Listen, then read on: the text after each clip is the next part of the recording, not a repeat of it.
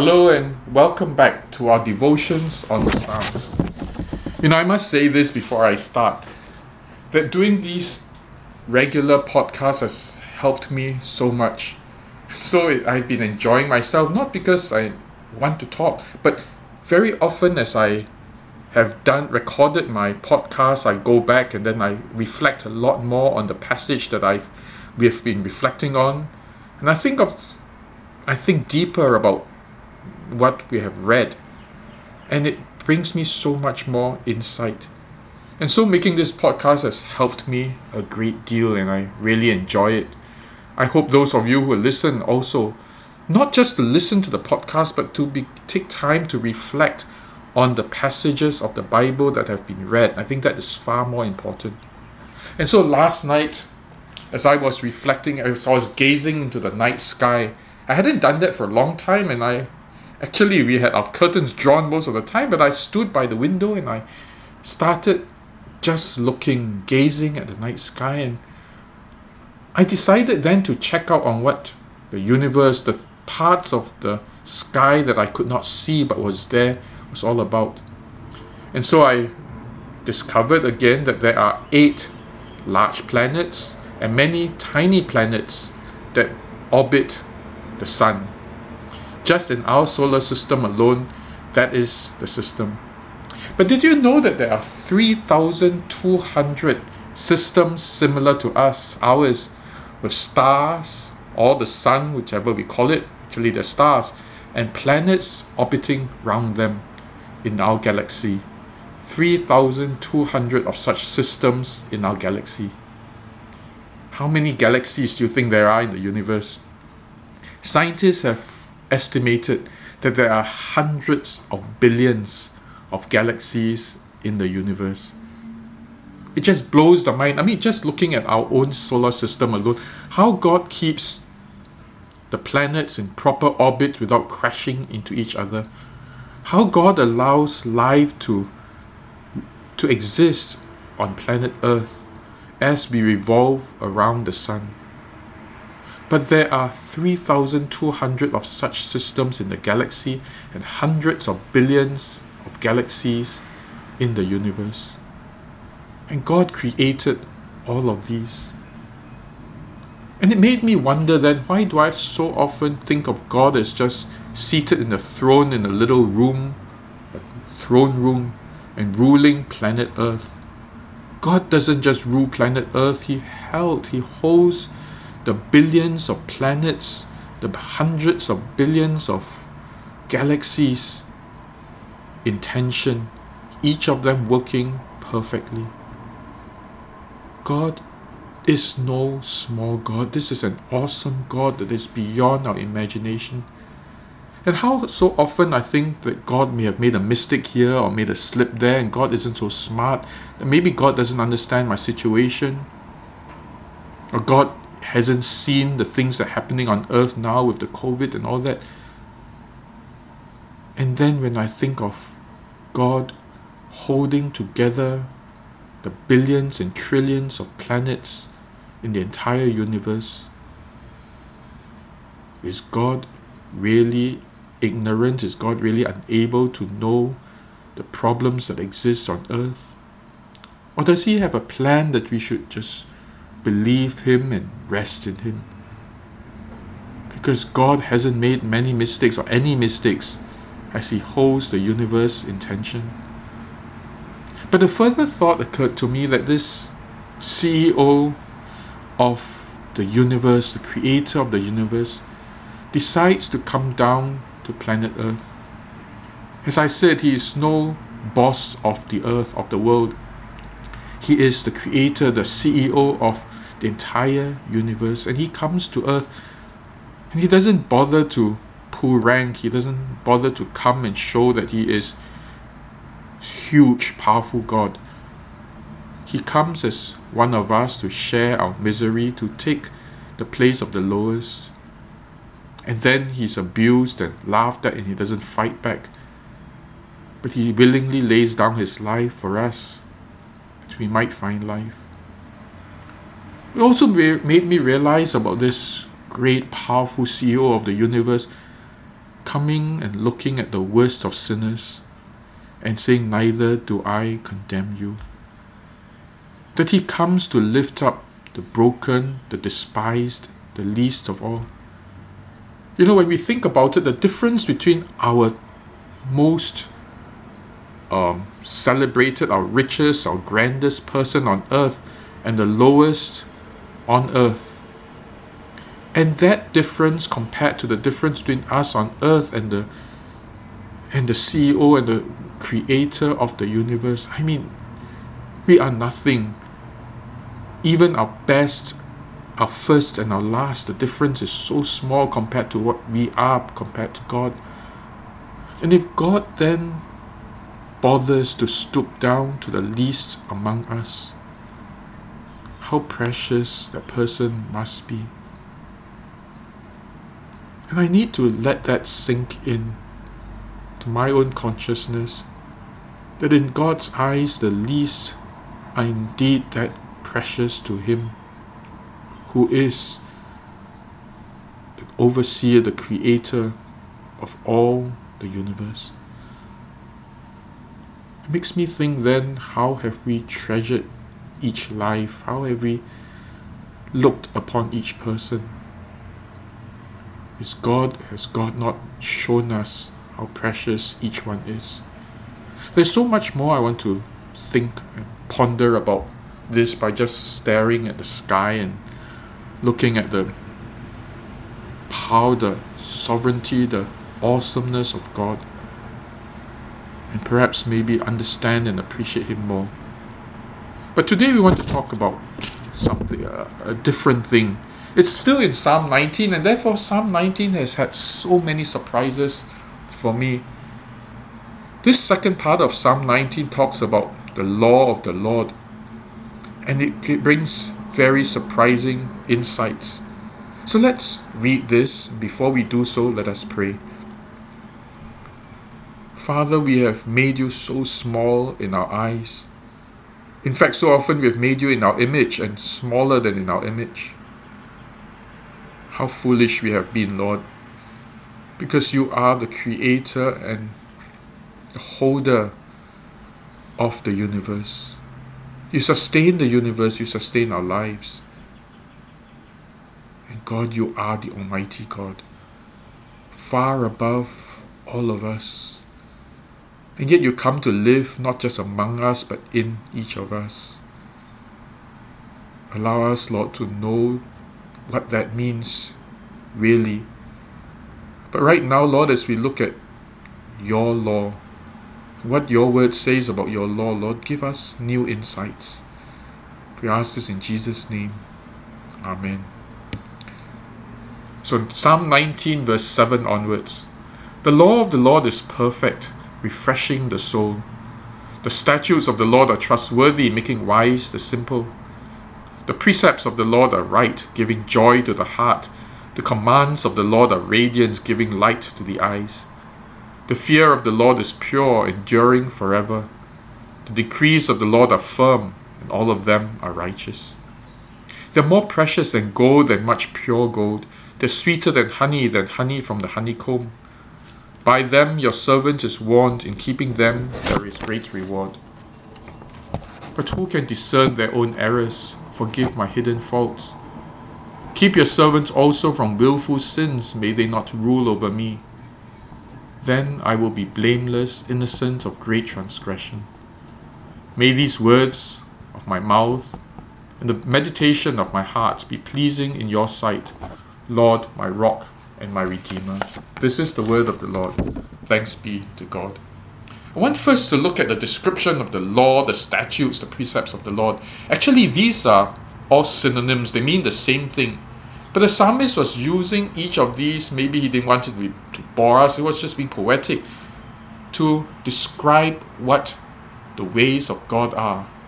And so the law of the Lord, the statutes of the Lord, the precepts of the Lord, the commands of the Lord, the fear of the Lord, the decrees of the Lord are all the same thing. But what is most surprising is the way he describes them.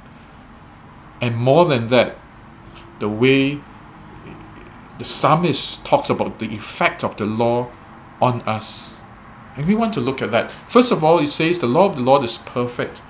Now, perfect doesn't mean that there's nothing wrong with it. It is good. It does mean that. But it means a lot more than that. Perfection doesn't simply mean nothing is wrong with it. Rather, perfection means that it has its desired effect. It does good things. Often we mistake perfectionism for perfect. Because perfectionism is to make sure that nothing goes wrong. But we are so often so obsessed with making sure that nothing goes wrong that all of us go wrong just to make sure that nothing goes wrong. You ever thought of that? That we miss deadlines, we neglect our families, we neglect our friends, we neglect everything just to make something perfect, or what we think is perfect. But actually, it's perfectionism. Perfect means that everything works in harmony. That as we do work, the family flourishes, our friendships flourish, we flourish.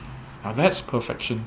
And so it says the law of the Lord is perfect, refreshing the soul. Now that is a totally new insight for me too.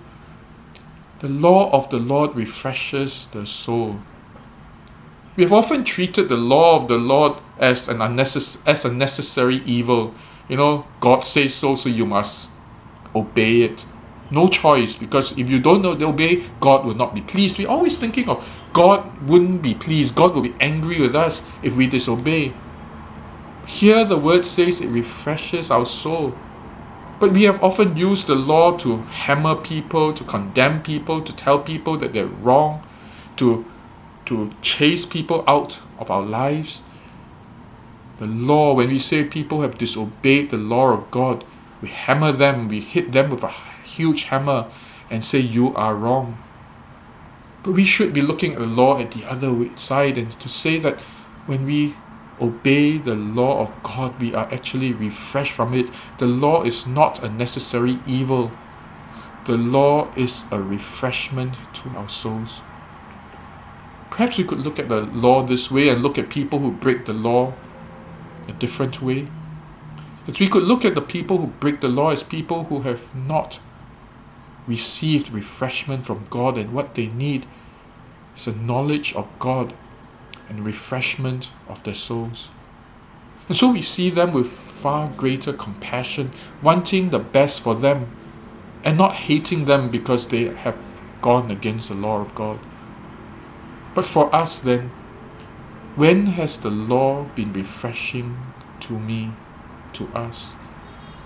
When has knowing the law of God and obeying the law of God been a joy to us? Can we see the law this way instead? It is not something that makes us ashamed. It is not something that makes us feel guilty, but something that lifts us up and gives us life. And then it goes on, the statutes of the Lord are trustworthy, making wise the simple. How often have we said, well, actually God doesn't know my ways. God doesn't know the dilemmas that I've gone through.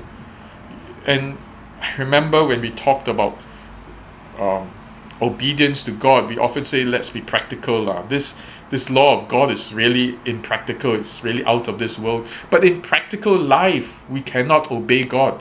Have we sometimes said this, or have we sometimes heard people say this? If we want to be practical and survive on earth, we cannot obey God altogether. Well, when we look at it from a so-called practical point of view, we may think that is true for a while. And yet, the statutes of the Lord, the ways of God, are trustworthy and they make us wise. If we were to pause a little longer to think long term, what do we want our lives to be like? And perhaps we should take this truth to realize that the statutes, the ways of God, are actually the right ways. They are the most practical ways. They're the ways that will help us to be wise. And then the precepts of the Lord are right, giving joy to the heart. Once again, refreshing the soul, giving joy to the heart. The commands of the Lord are radiant, giving light to the eyes. That is Also similar to making wise the simple, it brings light to our eyes, helps us to see the way. The pure fear of the Lord is pure, forever enduring. Psalmist here is referring to things that are adulterated, things that have impurities that will fall apart, that will disintegrate. The things that are pure will last forever. And so those of us who look long term and are not just interested in short term gains, immediate gains, when we are practical, so to speak, pragmatic, and we bend the law of God for our own ends, but rather that when we look long term, the fear of the Lord endures forever, and the decrees are firm. All of them are right. What a description, but there's so much I want to talk to God about. I want God to revisit, I want God to bring back that refreshment of the soul, the joy for the heart in His law. Because so often we have tried to push the law of God aside. We have used the law of God as a hammer rather than as a balm. We have fully misunderstood the law of God, such that when we talk about the law of God, the last thing on our mind is joy of refreshment. But here it is. And I really want to talk to God about this, and I think perhaps each of you would too. Has the law of God, have the decrees of God been a joy and a refreshment to you? Have they been practical wisdom that helps us through life? So the psalmist continues, they're more precious than gold, than much pure gold, they're sweeter than honey from the honeycomb. By them your servant is warned, in keeping them there is great reward. Have I appreciated the law of God? Have I felt compassion for those who disregard the law of God? Rather than hatred and contempt for those, or judgment against those who do not follow the Lord, have I felt compassion for them and wish that they could see how refreshing the law of God is? And then the psalmist prays, God, forgive my hidden faults, but keep me also from willful sins. Hidden faults, their own errors, the things that we are wrong about which we don't know. Sometimes we think we are right, but we are wrong, and we ask God to forgive us for those moments of ignorance, moments of stupidity. But we ask God also to keep us from willful sins. Willful sins are those where we think that God isn't as smart as we are, and I'd much rather do this sin because it gives me pleasure, it gets me out of trouble, because it seems more practical. And we ask that God will take that, stop us from doing such foolish things, rather to trust His laws and to obey His laws, because they bring joy to us. And so that prayer, may these words of my mouth and this meditation of my heart be pleasing in your sight, my rock and my redeemer. It's realizing how wise, how powerful our God is, and that daily my thoughts may be reverential towards God and His ways and His law. Psalm 19 is teaching me so much more about the power of God and His wisdom. It's showing me also how little I think of God, how little I think of His ways and of His laws. There's so much I want to talk to God about. So perhaps we could take some time now and after the end of this podcast to talk to God about His ways, His laws, His words, about Himself. Let us pray. Father, we have thought so lowly of You, thought so small of You, Lord. We failed to realize how powerful and how awesome You truly are, way beyond our imagination. And Lord, even as we ponder that, Lord, we Realize how much you've humbled yourself. It's not like a worldly CEO coming to visit his employees, the undercover boss. You're not just the undercover boss. Lord, you are the creator of the universe, and you come down, and not to make judgment of us, but to love us, to forgive us, to offer your life for us. And Father, your splendor and your humility is beyond us. Each day help me, Lord, to realize this, to appreciate it even more. But God, I've also had very wrong understanding of your law and your decrees. I often think of it as necessary evil, of something I just got to do because you say so, and if I don't do it, I make you angry. But God, it's nothing of that sort. Because your law refreshes our soul, your law gives us joy, your law makes us wise and gives us light. Your law allows us to live long and to be eternal, because your law is pure. Help me, Lord, help each of us to understand this more and to appreciate this all the more. That we may want to avoid sin, not because it just makes you angry. We want to avoid sin because it is foolish to disobey. It is wise to obey. Guard my lips, guard my mind, guard my actions, that I may walk, each of us may walk in wisdom, in light, refreshed in our souls and full of joy. I ask this in Jesus' name. Amen. Well, then I'll leave us all to ponder more on Psalm 19. And then, hope to see you this Sunday. This Sunday is the first week of October, and we will have communion and also capacity for 100 for those vaccinated. But I must also say that if you feel that it is unsafe, that you want more caution, then do stay away from church. I don't want you to feel worried when you come to church. But then, if you're not that worried, then please come all the more and let us celebrate God together. God bless you, and goodbye.